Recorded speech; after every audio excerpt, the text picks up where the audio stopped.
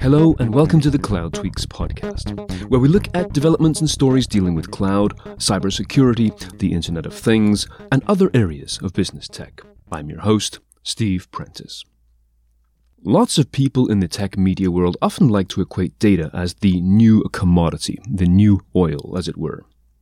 It is seen as having greater value than cash, and it, along with cloud technology that contains it, appears to have the lock on the future of commerce and of work. But what if it is not the new oil at all? We have as our guest today David Friend. He is the CEO and co-founder of Wasabi Technologies, which is his fifth tech startup. Wasabi is a hot cloud storage company that delivers disruptive storage technology that is 1/5 the price of Amazon S3 and faster than the competition with no fees for egress or API requests. Prior to Wasabi, David co-founded the cloud backup company Carbonite. He is a graduate of Yale and a David Sarnoff Fellow at Princeton. Any musicians listening might also be very interested to learn that one of his earliest companies, ARP Instruments, manufactured synthesizers used by Stevie Wonder, Peter Townsend of The Who, Led Zeppelin, and dozens of others, the ARP synthesizer. He is now the co-author, along with Tom Kolopolous, who is the chairman and co-founder of the Delphi Group, of a new book entitled The Bottomless Cloud. I have often heard of cloud technologies being scalable, but I've never heard the term bottomless. What do you mean by that? Well, scalable is really a technical term, and it doesn't mean much to the average person. And in the book, we promote this notion of this mindset of abundance of data, meaning that storage should be so cheap and ubiquitous that the idea of storing data becomes like turning on a light. You don't really even think about it because the cost of turning on a light is trivial compared to the benefits. So when I think about bottomless, what we're really trying to think about is this notion that data is abundant, and you shouldn't be worried about running out of space, or you shouldn't be worried about the fact that, the data storage is a cost that is significant relative to its value. So that's really the notion of bottomless, which is when you move to the cloud, you don't have a 100 terabyte box sitting there that's going to fill up. You have an infinite resource, and as the cost of that resource keeps dropping, less and less of the time will you be sitting around thinking about how much is it costing me to store this data, because everybody recognizes that the data they threw away last year, I wish I still had it, because now I've got some analytical tools that would let me extract some value from that data. Most organizations now have already committed to moving some or all of their data, both storage and mission critical, to the cloud. So at this point in sort of cloud history, what are your opinions about that? Is that what you expected? Are things moving in a different direction from what you foresaw a few years ago? What's your opinion of where we are right now in cloud transition? We're dealing with the speed of light, and that makes a difference as to where you're storing your data. So some data needs to live right next to its computing resources because of speed. And an example of that is somebody editing a video film where you're moving massive amounts of data back and forth to a workstation. But that, to my mind, represents a relatively small proportion of the total data that's out there. This super hot data needs to live right next to the compute. But most data doesn't have to live right next to the compute. And so that data can move to the cloud. So for example, if I'm working here in my office on something that needs to have extremely fast response time, very, very large files, I want that data on a local device.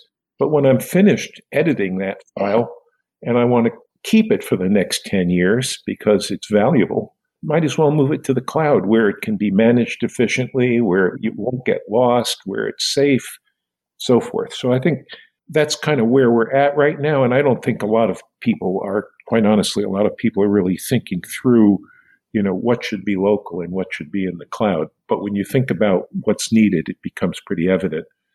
And cost is a big issue because the world is used to buying EMC and NetApp storage devices. And, now people are starting to realize that you can store a petabyte of data in Wasabi's cloud, for instance, for less than just the annual maintenance on a petabyte of on-prem storage. So that's starting to become a significant factor. One of the most fascinating points in your book is that you state that data is not the new oil, fueling the economy of the 21st century, but is instead the friction preventing companies and societies from realizing the tremendous value of your data. So what precisely do you mean by the friction of this? What I really object to in this metaphor of data being the new oil is that oil is a commodity. It doesn't matter whether the oil's coming from Texas or Saudi Arabia. Oil is oil. And that is not, in my view, a good way to think about data, because when you look at the huge companies that have grown up in the information age, Facebook, Google, Amazon, and so forth, their data is highly proprietary. It's the opposite of a commodity. It's the asset that gives their organization value. So I think that expression of data is the new oil. I get the fuel analogy, but it really sends kind of the wrong message. Now, what is a commodity is the storage of that data. And I totally buy the idea that storage could be the new oil in the sense that it fuels the business going forward. And so, we store bits, and bits themselves have no value. It's the information content that is totally proprietary and gives most companies now in this age of information-driven business their unique assets. Okay, so and further to that point, you highlight the overly hasty elimination of data, such as police body cam footage being destroyed much too soon, for example, within 7 weeks, when the statute of limitations about a particular crime may last a lot longer. That's a very powerful analogy. Yeah, I can still remember when my IT guy would come racing down the hall and chew me out because my mailbox was over 100 megabytes or something like that. We grew up in an era of expensive data storage, and it was rationed, in the same way that travel and lots of other business expenses were rationed. But people don't think about rationing electricity anymore. If you want to get a desk light that uses 40 watts instead of 7 watts, nobody's going to chew you out. And that's the mindset that you have to have with respect to data. And a lot of businesses still think about, I immediately need to go in and clean up all that old stuff that I've stored. And I think where we're headed is to a world where the data storage is so cheap.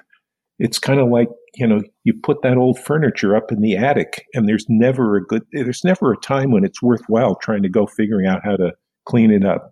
Put it off till next year and put it off to after the year after that, because who knows? Someday you may need it. Somebody may need a couch, and there you've got one. And I think that's the way people have to start thinking about data, because every time you turn around, somebody's coming up with some new technology. It could be facial recognition. It could be genomic data. It could be just ways to go back and re-examine your order history over the last 5 years to get valuable insights into how you could run your business better and how you could get a competitive advantage. And if your mindset is sitting around thinking about, I better go clean up all that old data that's sitting out there because it's costing me, $1,200 a month to store it, I think what happens is you're going to end up making a big mistake, and you're going to, for the sake of a few dollars of storage cost, you're going to forego the opportunity to possibly reap real value out of that data at some point in the future, using techniques that you may not even be aware of today. In your book, The Bottomless Cloud, you also ask your readers, where is the data friction in your business and how are you reducing it? So what does that mean, and how does Netflix come into play here? There's two things about friction. So what I'm talking about in the book is two things, really. Speed, how quickly can I get at the data? So imagine if you were Netflix and you were storing your movies on tape in a robotic tape library. And when somebody sitting at home clicks the button to watch a movie, it took 20 minutes or 30 minutes or an hour before the movie started. That's friction. That's what I call friction in the business model. The same thing's true as if you go to your doctor's office and the doctor wants to pull up your x-ray on his screen and he has to sit there for 20 minutes waiting for it to appear. That's friction. That's what you want to try to eliminate through the use of modern storage technology. And that's why I talk about the Netflix thing, because it's an example of a business that runs really well, where the acquisition of data, the recovery of data, which in this case would be movies, is frictionless. It creates a wonderful customer experience. Now, the second thing that creates friction is complexity. I think Amazon currently has 6 or 7 different tiers of storage, everything from really fast and expensive to really slow and cheap.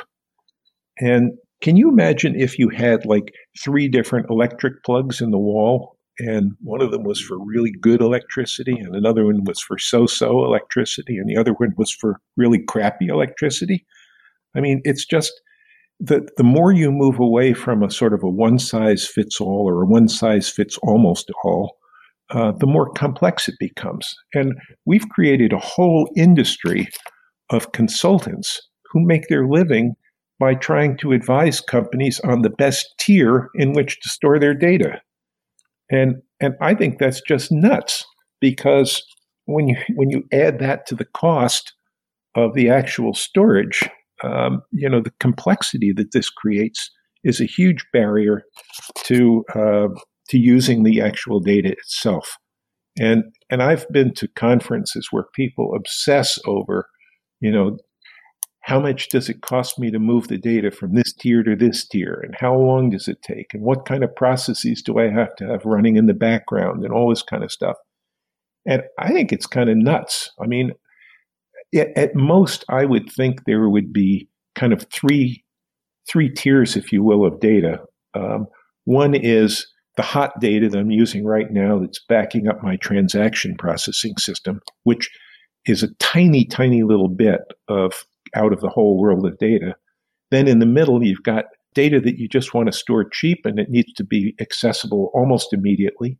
And then maybe if you really want to have another tier, you dump the data off to a tape and you take the tape and stick it in a cardboard box, which then goes in a warehouse in Iron Mountain or something like that, never to be looked at again. But, to have all of these different sort of live tiers of data that have reduced redundancy, infrequent access, glacier reduced redundancy. I mean, all of these things just boggle my mind how an industry has managed to make something that's simple into something that's really complicated. And that's the kind of friction that I think we want to eliminate, and that we've tried to eliminate at Wasabi by having one tier with one price and easy to use, easy to buy, predictable pricing. To conclude, what advice would you give to listeners who are responsible for their organization's cloud policy going forward? What questions, for example, should they ask themselves? The cloud industry is very young and still very immature, even though it's tens of billions of dollars in revenue for companies like Amazon. But, I can think back to, like when I was in college, and you'd walk into a data center and every piece of gear in the data center had an IBM logo on it. And that's not the way data centers are today. Now there's probably 10 or 20 or 30 different vendors' equipment that all works together. And some of it, you buy your storage from one company, maybe you buy your networking gear from another company, you buy your CPUs from another company, you buy your top-of-rack switches from another company, and so forth. So it's become a much more heterogeneous environment. And what we see today with Microsoft, Google, and Amazon is, I think, kind of the equivalent of those early days of the mainframe business, which is you've got a small number of big vendors out there who want everything. They want your entire data center in their cloud. And what I think the market will emerge to is you're going to find specialists. You're going to find, no matter how big you are, that Amazon can't be best at everything. So you'll have companies like Wasabi that'll be best of class in storage. You'll have companies like Packet.net that are best in class at bare metal compute. You'll find companies like StackPath that are best in class at content distribution. And in the future, the IT people will make that all work together based on standards. And you won't be putting all your eggs in one basket with an Amazon or a Microsoft or a Google. I would advise people to think about how the cloud is going to evolve going forward. And is the model that we're seeing right now, which is bring all your stuff, put all your eggs in Amazon's basket or put all your eggs in Microsoft's basket, is that really the right way to go? So the second thing I would say is with regard specifically to data, in the sort of traditional IT world, we've got this 3-2-1 rule, 3 copies of your data on 2 different media and 1 copy offsite. And as we move to the cloud, that's still a good notion. And so if you're running your applications in Amazon's cloud, you should keep a copy of your data in Wasabi's cloud or in Microsoft's cloud or in Google's cloud. And that's the sort of the multi-cloud theme that you hear people talking about from now on, because otherwise you have no leverage with the vendor. I remember when I was CEO of Carbonite, we had our entire email and office systems were being purchased through one of these big hyperscalers. And we also licensed some software from them. And we got in a dispute over these software licenses that had nothing to do with our email or calendaring or any of that sort of stuff. And guess what? We found we had no leverage with the vendor. And so we had no choice but to sort of roll over and pay up. And so I think that's the idea that you should distribute your data, distribute your loads among multiple vendors is really a better way to go than saying, okay, I'm going to just jump in with both feet and depend on one vendor for everything in my entire company, because you really lose your leverage when you do that. Well, David, this has been amazingly fascinating and certainly very, very topical. Where can people find out more about Wasabi and about your book, The Bottomless Cloud? You can order the book on Amazon, The Bottomless Cloud by David Friend and Tom Kolopolous. And as far as Wasabi, you go to the Wasabi website and you'll see we are exactly like Amazon S3, except 1/5 the price and faster. And that's really all you need to know. There's so many great points you have there, and it's just perfectly timed. So thank you very much. This is just excellent.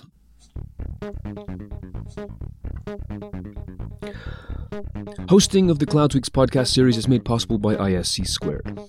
Advance your cybersecurity career. Get certified and set yourself up for success. ISC Squared helps you with education and exam preparation for CISSP, SSCP, CCSP, and a number of other vital security certifications. With a range of teaching and prep kit opportunities and a vibrant online community, ISC Squared gives you the tools to move ahead in the ever-changing world of cybersecurity. You can visit them at isc2.org. That's ISC and the number 2.org. And as for us, you can check us out at cloudtweaks.com and follow us on Twitter at cloudtweaks. If your company is looking for some great exposure to hundreds of thousands of decision makers in the IT, cloud, and related industries worldwide, please do get in touch. We can craft a campaign that will get you noticed through our website, social media, and newsletter channels, all of which enjoy substantial readership from the right kinds of people. The theme music for the CloudTweaks podcast was obtained through podcastthemes.com. And of course, if you like the CloudTweaks podcast, please consider subscribing and leaving a review wherever you get your podcasts. We are always interested in learning what we can do to bring quality news to you. Until next time, I'm Steve Prentice. Thanks for listening.